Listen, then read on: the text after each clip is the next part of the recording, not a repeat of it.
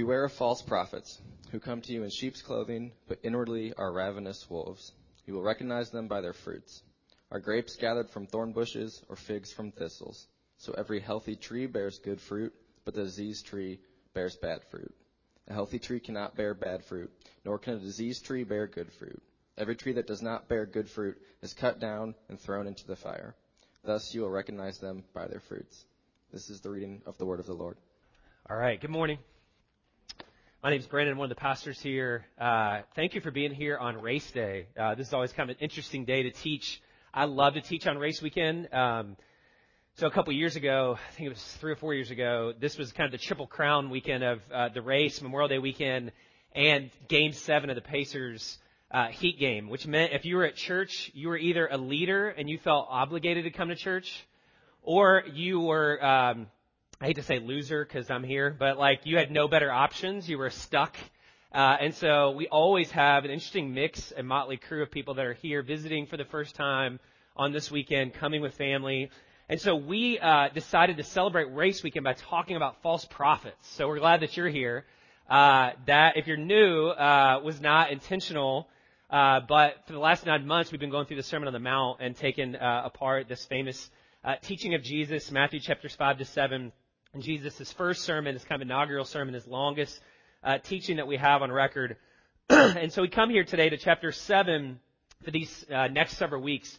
And we said as Jesus begins to wind down this sermon, he doesn't do what we might be wanting him to do. As you know, somebody gives like a lecture. He doesn't tell some inspiring story. He doesn't give a haiku. He doesn't throw a lunch party with hashtags and T-shirt cannons and you know, kind of usher in this new kingdom. He gives us a series of warnings. And he says, be careful and watch out how you implement this teaching. Because what can bring life, just like anything in our lives, those things that can bring life are also potential vulnerabilities that can be dangerous.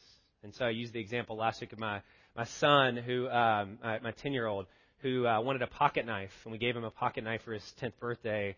What can bring life and can be helpful to open up things and cut things can also lead to 4 stitches in a couple weeks out of basketball. And so anything good in the Christian life can also be weaponized and used against us to damage us and destroy not only us, but those around us. And so Jesus gives us these warnings. And today he gives us this warning about false prophets, or the word here is pseudo-prophet. Pseudo-apostles, the New Testament talks about, pseudo-teachers, pseudo-Christ. This idea of pseudo means the danger is that they're partly right and partly wrong. Depending on how you look at them, how you listen to them, how you approach them, how you submit to them, they can be partly right and partly wrong, which is part of the danger. And we don't like to talk about false prophets. It's kind of a weird thing. We live in a time where we want to be nice. We want to be tolerant. We want to kind of say like all roads lead to the same destination. So it feels like maybe a throwback to, I don't know if you grew up in church. I did not grow up in church. But when I became a Christian about 25 years ago, I became a Christian in a fundamentalist Baptist church. And we would have these like watchdog people in our church that would show up at church on Sunday, and they would distribute cassette tapes. I don't know if this is ringing any bells. If not, just be thankful you didn't go to this kind of church. But they would distribute cassette tapes and pamphlets, usually around election cycles, because that's always, we know, when like the false prophet comes out. But they would have all this literature, and they would put it on people's cars, and this kind of feels like that. Maybe a throwback to like an old era of culture wars where there's good guys and bad guys, and we are to be kind of watchdogs. But the reality is we have to be discerning because, as all of you know, who you allow into your life, the influences that you allow into your life in many ways dictate the direction of your life. And not all paths, not all voices lead to the same destination, right? But here's the thing. We all need prophets. Every community needs prophets. There's a role that prophets have to play in our lives because we live in a world of complexity. We live in a world of chaos. We live in a world of confusion. And oftentimes we live in communities of complacency. And so prophets enter into those spaces to speak truth. And we need prophets in our lives, right? We live in a world on a national level, just culturally, We talk about fake news. We talk about post-truth realities, which means we live in a world where people are not making decisions on the basis of facts and logic, but on emotions. It's very reactionary. And so we're kind of led around by this just incessant voices that are kind of like, clanging gongs all day long, dings, beeps on your phone that alert you to the latest cycle of what people are talking about and discussing and reacting to. And in that kind of marketplace, there's all of these competing voices, competing agendas, competing ideas, competing ambitions, competing directions that are kind of telling you like, hey, this is the pathway to what's true and what's good and what's beautiful. That's what we call the kingdom, the good life, right? What's true, what's good, and what's beautiful. And there are a lot of people beckoning you, calling to you, saying, this is the way to life. Go this direction. Do this. Think this. Be this. The challenge is we've lost in our world, if there ever was one in the West, we've lost a shared definition of what is good. Like what is the good? What is beautiful? We don't have a shared framework of meaning anymore. And so we're kind of lacking this central, let's call it an anchor point to keep us grounded in reality, right? And so we're all kind of operating on different definitions of what it means to be good and true and beautiful. And so there's a need for clarity. There's a need for conviction. And then just put the national way for a second, just in our own lives. I was thinking this week, like so many sermons that I've heard on this passage deal with kind of warning us of things happening nationally, globally, watch out for false teachers. But what about just your everyday life? Like your everyday life, my everyday life is complex and confusing, right? Like navigating the day in and day out struggles of our fears. We talked about this prayer, just like our fears are for our children. I have 4 kids. My oldest is going into middle school. We were watching CNN over the weekend at a hotel in Dayton at a wedding, and just watching that and talking to my kids from 6 to 12 about our fears and their fears and going to school and how they're processing things. And we have all of this complexity that makes us afraid. It makes us anxious about the future. What do we do? Where do we go? Do we put our kids in public school or private school or homeschool? Or how do we navigate these realities? Our fantasies, right? Like we're navigating our fantasy world, our propensity to want to escape from reality and just numb the pain. We have our failures that are constantly kind of teaching us or speaking to us or discipling us into a certain vision for life. How do we process those failures in the larger story of what God's doing in our lives? Our suffering. So many of us are walking through seasons of suffering and just wondering, like, has God abandoned me? Is He here with me? Does He care about me? Does He know me? And we feel like exiles, right? Like even maybe in the wilderness, even within the Christian community, because people who used to be our friends are no longer our friends, no longer our allies. And it just feels like our world has been disoriented, kind of torn apart. And it's very confusing. Our limitations, right? Like some of us are moving into seasons with new limitations. We're facing chronic illnesses. We're facing the loss of a family member, the loss of a spouse, the loss of a child. And we have these limitations. We have received news that we can't have children, and we're wondering, what does that mean for me in my everyday life? What's the pathway forward? These are all arenas where we need clarity. We desire clarity. And that's the role of the prophet. There were 4 primary leadership offices. I'll throw them up on the board here on the screen. 4 primary leadership offices in the Old Testament. You had the king, and the role of the king was to mediate God's rule and His laws among the people. You had the priest. The priests brought God's forgiveness. They mediated God's forgiveness to the people. They helped them deal with their sins, with their spiritual health and vitality. You had the sage. Think of like Ecclesiastes or the book of Proverbs. You have all this wisdom literature where we learn about God's wisdom.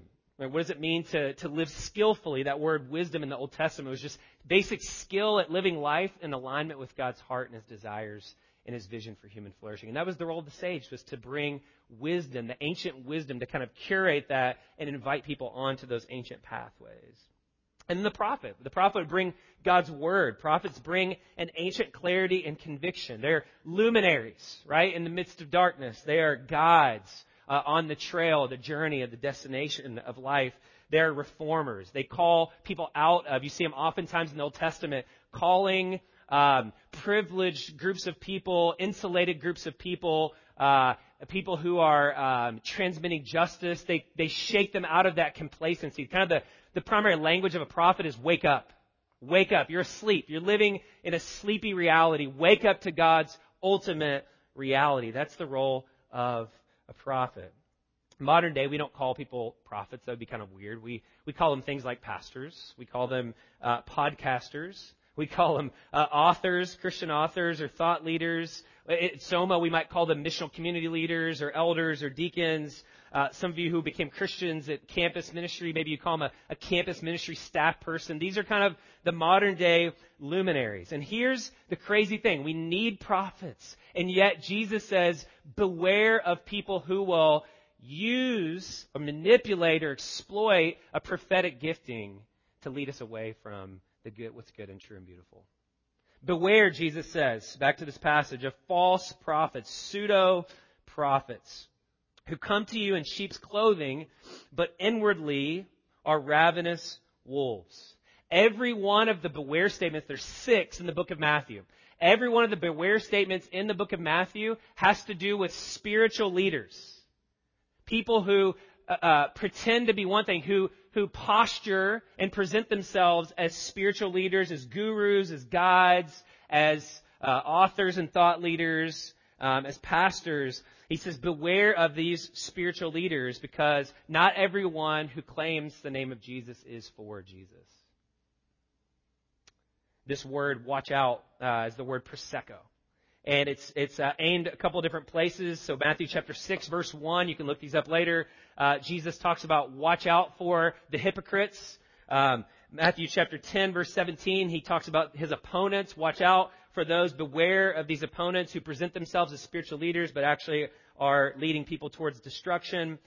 In Matthew chapter 16, 3 times, he says, beware of the leaven of the scribes and the Pharisees. The scribes and the Pharisees were essentially like religious attorneys and religious scholars and Bible teachers, priests, rabbis, those kinds of things. So Jesus says, watch out for those people.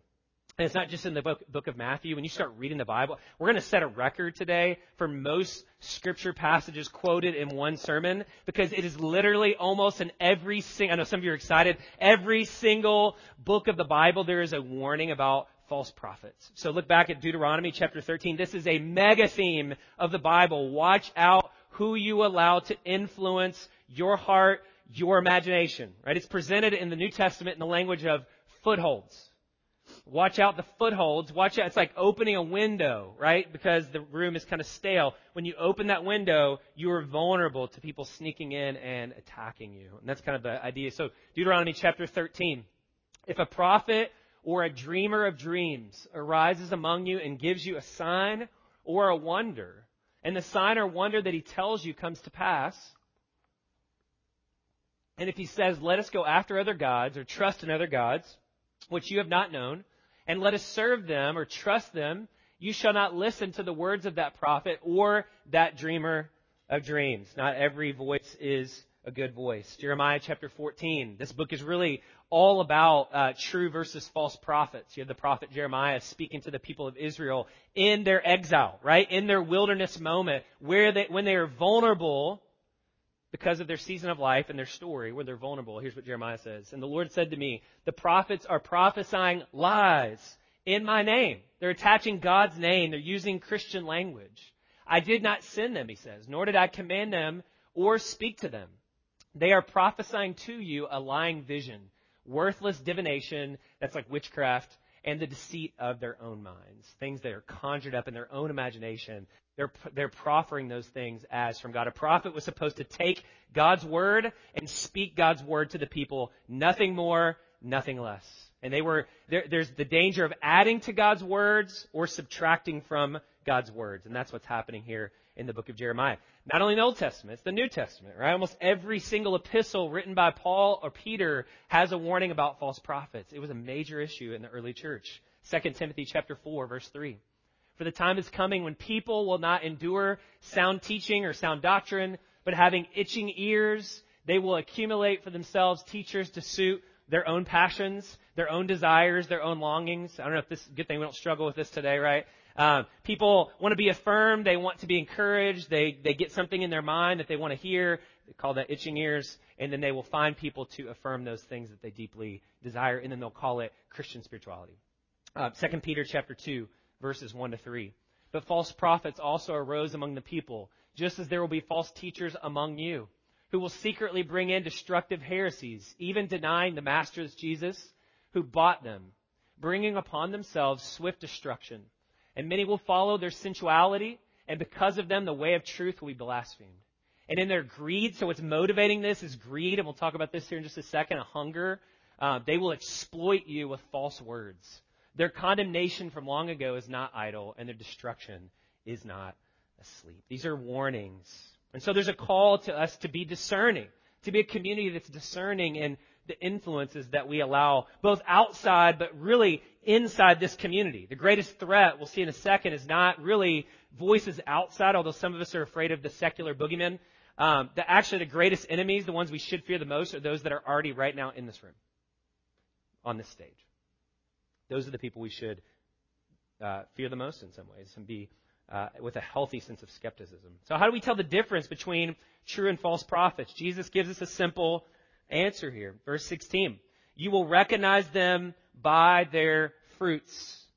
Are grapes gathered from thorn bushes or figs from thistles? So every healthy tree bears good fruit, but the diseased tree bears bad fruit. A healthy tree cannot bear bad fruit, nor can a diseased tree bear good fruit. Every tree that does not bear good fruit is cut down and thrown into the fire. Thus you will recognize them by their fruit. Jesus says there are wolves. The wolf was the primary predator of sheep in the ancient world, right? Their primary enemy. Now, I think it's still it's not good to be called a wolf. If you're called a wolf, it's not generally a compliment. Sheep here are representative of God's people. So Jesus says in John 10, I am the good shepherd. I lay down my life for the sheep, right? No one comes to the Father except through the gate, right? No sheep comes to God except through me. So Jesus is saying there are predators within the religious community, those who are here to do damage. And it's hard to tell. I mean, the reason he says beware, wake up, is because you can't tell just by looking at first appearances, right? It's hard to do, and we talked about this last week. Jesus says, not everyone who says to me, Lord, Lord, who casts out demons and have successful ministries and are gifted leaders are actually working for Jesus. He says, be careful. They're orthodox. They have good doctrine. They assent to the Westminster or the Apostles' Creed or the London Baptist Confession of Faith or whatever. They have the right doctrine. They're very enthusiastic. Lord, Lord. There's lots of intensity, lots of devotion, lots of false public piety, lots of excitement. They're sometimes movement leaders, right? They can gather crowds of people. They're authentic, right? They're vulnerable. Sometimes they even use their wounds and their vulnerability to gather crowds, kind of in our cultural moment that we live in. They're winsome. They know all the insider language. We said last week they'd be exactly the kind of person that John Crist, if you know YouTube at all, John Crist would kind of parody and make fun of. They posture themselves as spiritual authorities. They claim to be very knowledgeable and often are knowledgeable of Scripture. They've done, massive Scripture memory programs, and they speak all the right language. They have a Christian appearance. They even claim to be Christ-centered. And yet Jesus says, watch out. You'll recognize them by their fruit. This idea of fruit, Jesus draws on some things that have been very common agriculturally, right? In that culture, grapes and figs, thorns and thistles, these are everyday life experiences that people have. But this is actually an allusion back to Jeremiah chapter 8, verse 13. Talking about false prophets, God says through the prophet Jeremiah, I went out into the field to gather fruit, to gather my fruit, to gather my grapes and my figs, and the trees were barren. The fruit was shriveled up and poisonous. So God said, what I've installed in the community to bring about life and vitality and human flourishing has not produced the kind of fruit that I've wanted. And so he says that tree is going to be cut down. Healthy trees produce healthy fruit. Diseased trees produce poisonous, diseased fruit. In other words, he's talking about character here, right? A living tree produces according to its nature. A fig tree produces figs. It doesn't produce grapes. A vine produces grapes, not figs. Thorns and thistles multiply according to their kind. They produce more thorns and thistles. There's three kind of categories here I want to give you for testing and discerning true prophets from false prophets. There's three kinds of fruit that the Bible talks about. One here is, I think, primarily in mind. The other two are taught throughout the New Testament. So I want to give you these categories just for a reference point, just so as we're talking about this, we know we're on the same page. So let me give you three tests for discerning true prophets from false prophets, true influences and voices from those that are false and those that lead us away from the life that is truly life, the Apostle John says. The first test is the fruit of their life. The fruit of their life. The second test is the fruit of their teaching. And then the third test is the fruit of their influence. So the fruit of their life, the fruit of their teaching, and the fruit of their influence. The one that's primarily in view, I think, here in Matthew chapter 7 is the first one, the fruit of their life, talking about their character, right? Like the fruit, who we are, in other words, in our inner life, in our soul, in our alone time with God, like who we are at the heart level will eventually, that's what we call character, right? That inner person, that inner man or woman, like who we are when nobody's looking, when there's no microphone on, when no lights are on, nobody's buying our stuff. That inner person eventually works itself out. That root or the seed will eventually blossom into a life, right? And so it will work itself out into our life rhythms, how we live, where we spend our time, what we spend our money on, our behaviors, our ways of life, our patterns, our words, like what we talk about or what we don't talk about, our prayer life or our lack of a prayer life.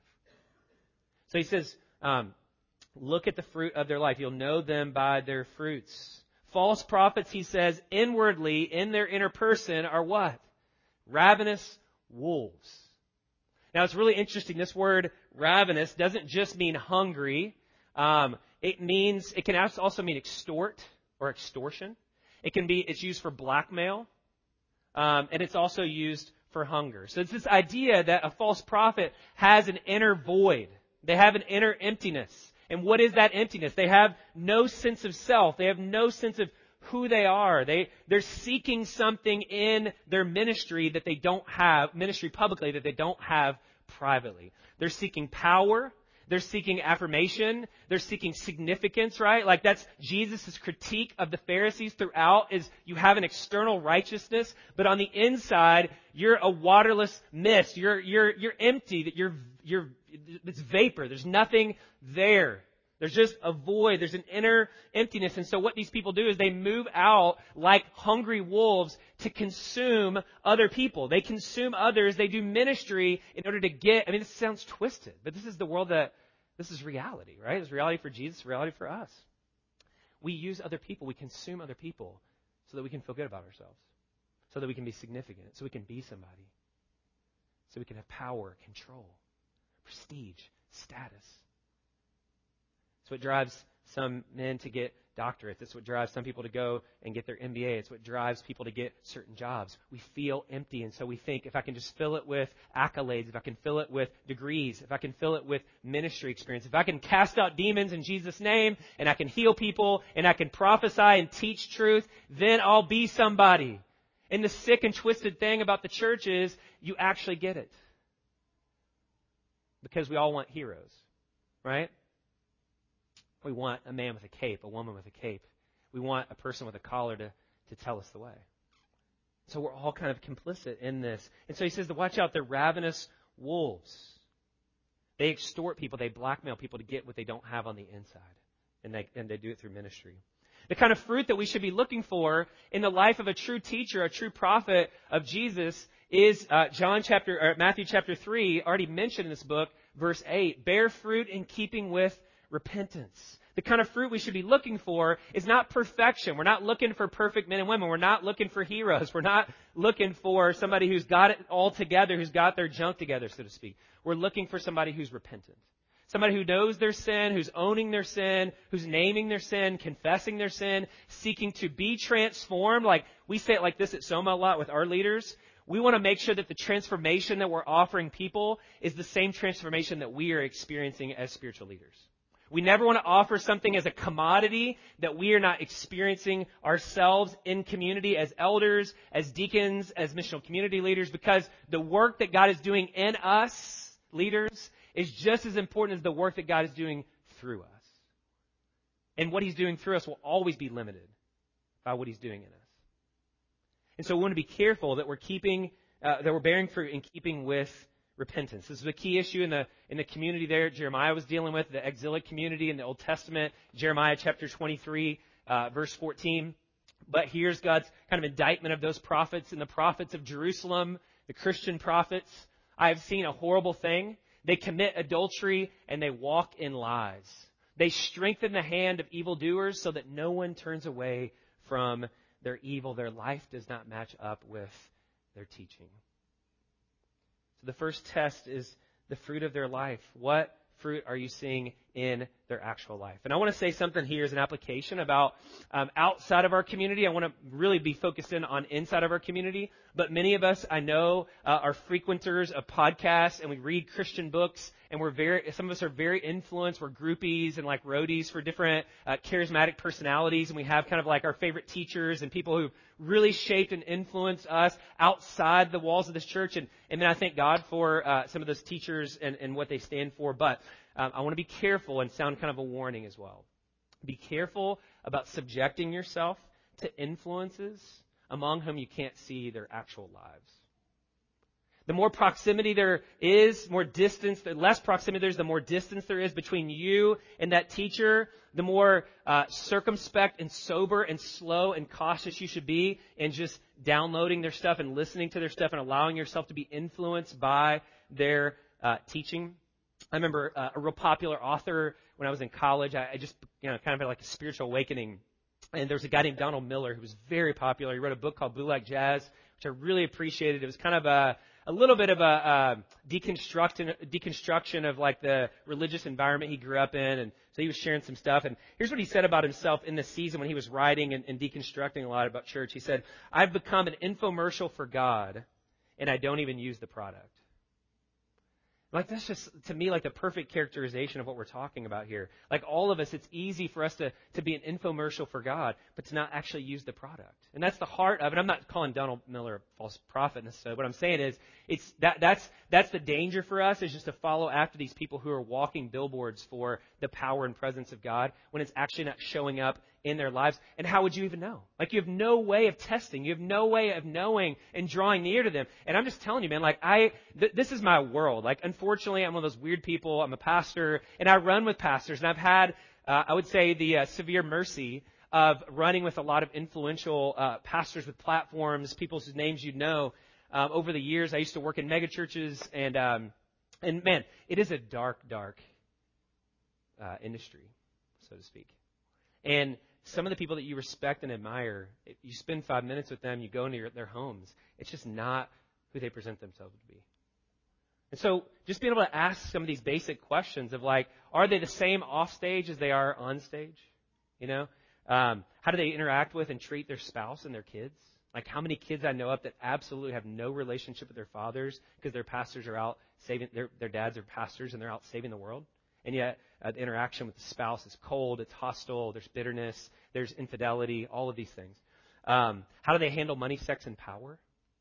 Are they under any kind of spiritual authority? Are they just Lone Ranger celebrities? Do they have friends who know them and love them and are calling them to be like Jesus? And these are all questions that we need to be able to answer if we're going to put ourselves under somebody's teaching. And so just be careful about who you subject yourself with and the frequency with which you devote yourself to those teachers. Second thing, the fruit of their teaching. So the fruit of their life, the fruit of their teaching. 1 Timothy chapter 4, verse 16, keep a close watch on yourself, that where there's life, and on the teaching or doctrine. Persist in this, by so doing you will save both yourself and your hearers. Life and doctrine go together. If you have doctrine without life, that's not good. If you have life without doctrine, not good. So pay attention to their teaching. Pay attention to what they're saying. Pay attention to the content of what they're teaching. Not just are they nice, not just are they winsome, not just are they charismatic, but what is the content of their teaching? Acts chapter 20. And this goes to what I was saying earlier about this coming from inside the church. Paul, in his last sermon to the elders at Ephesus before he was killed, said this, I know that after my departure, fierce wolves will come in among you, not sparing the flock. And from among your own selves, within your own tribe, will arise men speaking twisted things to draw away the disciples after them. The warning here is not to be afraid of the boogeyman outside, but to be afraid of the flesh and blood relationships inside the community of faith. The greatest threat to the future of our church is probably already in this room, starting with the pastors. And so we need to be aware of the kind of presence that we're bringing into a community. I think this is a call to like self-examination. What kind of presence am I bringing into this community? What kind of teaching, what words, what doctrines am I bringing in? Because we talked last week about the importance of scripts. Psychologists tell us that all of us are living out of scripts that are handed to us by the way that we were raised. And so we need to be aware of like how our family of origin has shaped our way of being in a community and our ideas around family. We have religious traditions that have shaped us for good and bad, past friendships that have shaped us for good and bad. And here's the thing. None of us really ultimately are just like people arising out of a vacuum who think for ourselves. We'd like to think that we think for ourselves, but we're really just kind of like we're mutts, kind of spiritually and emotionally. All of us have people that have influenced us. All of these scripts disciple us into a certain way of being in community. And we've got to be careful that they don't create blind spots in us.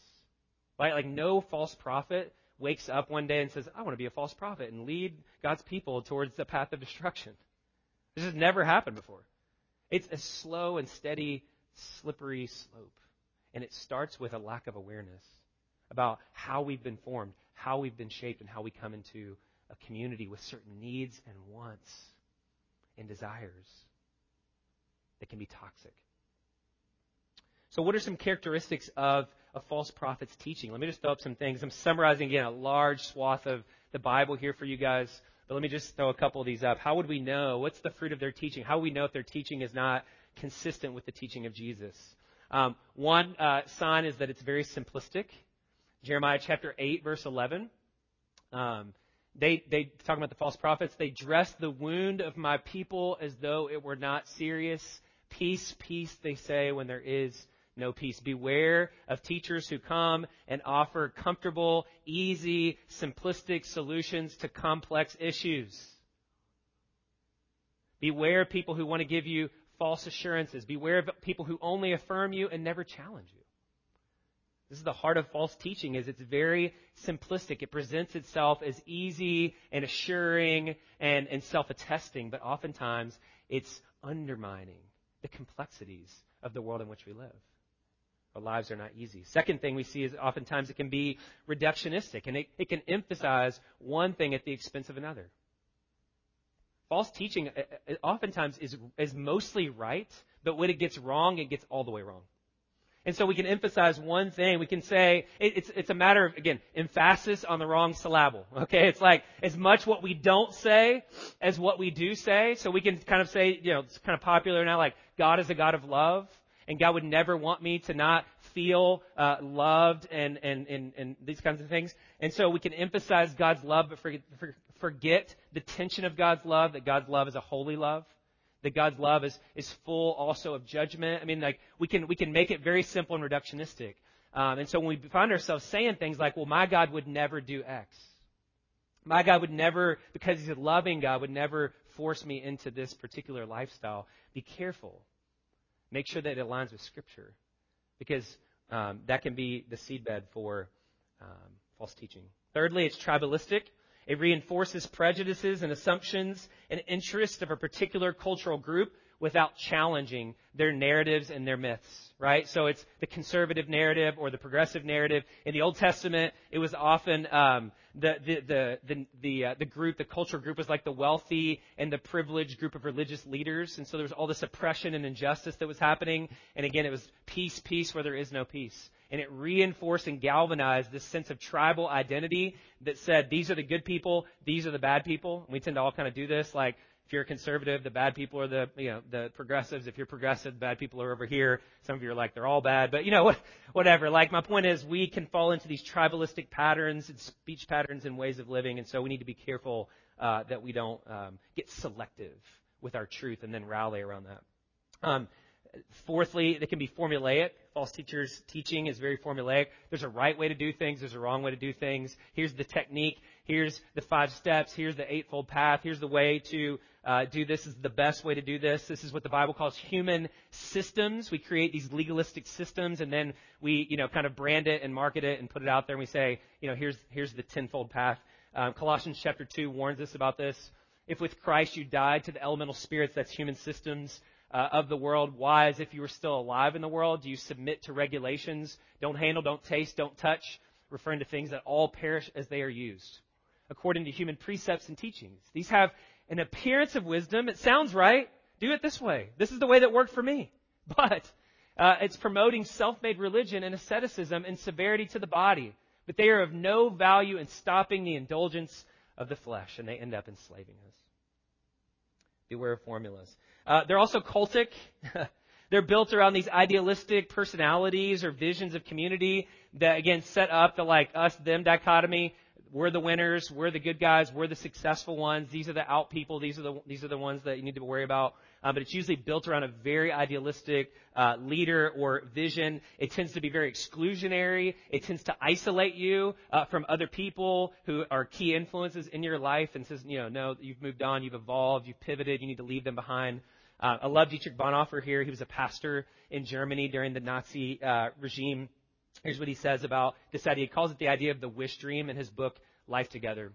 He says, God hates visionary dreaming. That's a statement. God hates visionary dreaming. God's not against entrepreneurs. He's not saying he hates visionaries. What he's saying is the kind of visionary who has ideas in their head and then casts this idealistic vision for a community and then rallies people around it in a very cultic way.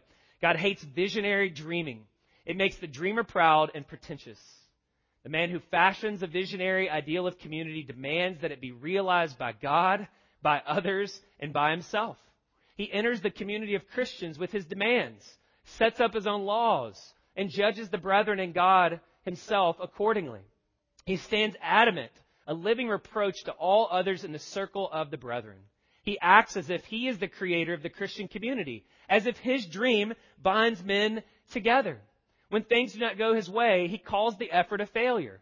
When his ideal picture is destroyed, he sees the community going to smash. So he becomes first an accuser of his brethren. It's your all's fault. You all couldn't do this right. Then an accuser of God. And finally, the despairing accuser of himself. When the morning mists of dreams vanish, then dawns the bright day of Christian fellowship. I love that. Be careful about cultic personalities and visionary leaders inside the church. And then finally, it's parasitic. Parasitic. False teaching feeds, right? Parasites don't have a life of their own. They only exist at the expense of a host. So it feeds on a host party's doubt, cynicism, weakness, vulnerability, right? Or a wound. 2 Peter chapter 2, verse 13. They are blots and blemishes, Peter says, speaking of the false prophets, reveling in their deceptions while they feast with you. They eat with you. They come over to your house. They seem like likable people, reasonable people.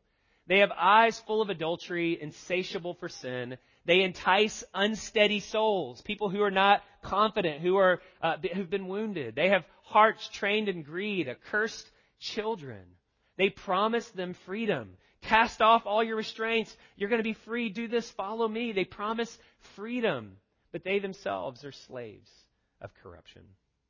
So the question we want to ask here in the fruit of teaching is, do they move my heart to obey the teachings of Jesus as found in the Gospels and the rest of the Bible? Matthew, Mark, Luke, John, Jesus presents himself as a prophet, as a teacher, and he says, this is the way to life, follow me. And so the question we need to ask is, do these teachers lead me and my heart? Do they stir up fresh affection for me, a longing to submit myself to the teachings of Jesus, the clear teachings of Jesus? Or do they stir up doubt in me? Do they stir up a longing to follow the leader or the human system instead of Jesus? These are so subtle, but we want to be a community like the Bereans. I think in the New Testament, Acts chapter 17, in Acts 17 it says, when Paul, one of the greatest teachers in the New Testament, comes into Berea, Paul preaches the gospel, and it says they received the word with eagerness examining the Scriptures daily to see if these things were so. They didn't even take Paul at face value. And Paul was a great teacher. So I think it's a call for us to immerse ourselves in God's Word and really be a discerning community who don't take things at face value. Last thing, the fruit of their influence, Titus chapter 1, verses 10 through 11. For there are many who are insubordinate, empty talkers, and deceivers, especially those of the circumcision party. They must be silenced, since they are upsetting whole families by teaching for shameful gain what they ought not to teach. And then he goes on to write in chapter 2, avoid foolish controversies, genealogies, dissensions, and quarrels about the law, for they are unprofitable and worthless. As for a person who stirs up division, after warning him once and then twice, have nothing more to do with him, knowing that such a person is warped and sinful. He is self-condemned. The fruit of the ministry, the influence of a teacher will be felt over time. It will be revealed in the people who follow them. False teacher stirs up dissension, quarrels, division, sows seeds of doubt, upsets communities of people. They're arsonists, not architects. You know the difference? It's easy to be a destructive minority rather than a creative minority, to burn down and tear down and deconstruct. But the question is, what are we building? Sound doctrine and true prophets and teachers, lowercase p, I think are people who build people up. They're people who bring about the fruit of faith, hope, and love. False teachers sow doubt, they sow cynicism, and they sow hatred or indifference or exploitation. True prophets bring about faith, hope, and love. And so again, this is a call for us to be careful. Be careful about getting swept up into movements. If you're a person that finds yourself attracted to the energy and the excitement of movements, be careful, slow down, pay attention. Don't be swept away by the fruit of somebody's platform or their celebrity status or how many followers they have. Be careful. Second little application here under influence. This is why we have the church. One of the roles of the church historically in the life of the community is to test and guard people against false teaching. And I think it's one of the dangers of being a free agent Christian is you are vulnerable to this kind of teaching if you're not hooked into a community of faith. No teacher in the New Testament was self-attested. They didn't come with like a calling card or a driver's license that said, professional prophet. They had a community of people that were accrediting them, that were pacing them and testing them and their teaching and their authority and their influence. So don't allow that to frustrate you. It can be slow to come into a church and get platformed and to get empowered. There's a lot of talk about empowerment. We talk about that as a church. But we need to balance empowerment with discernment. Balance empowerment with discernment. That's why Paul was always saying to people, I'm sending so-and-so to you. Receive them, right? Welcome them. Why? Because Paul was giving credibility to those people. And that's one of the roles that the church plays in the Christian community. Last thing under influence I'll say is pay attention to your season of life.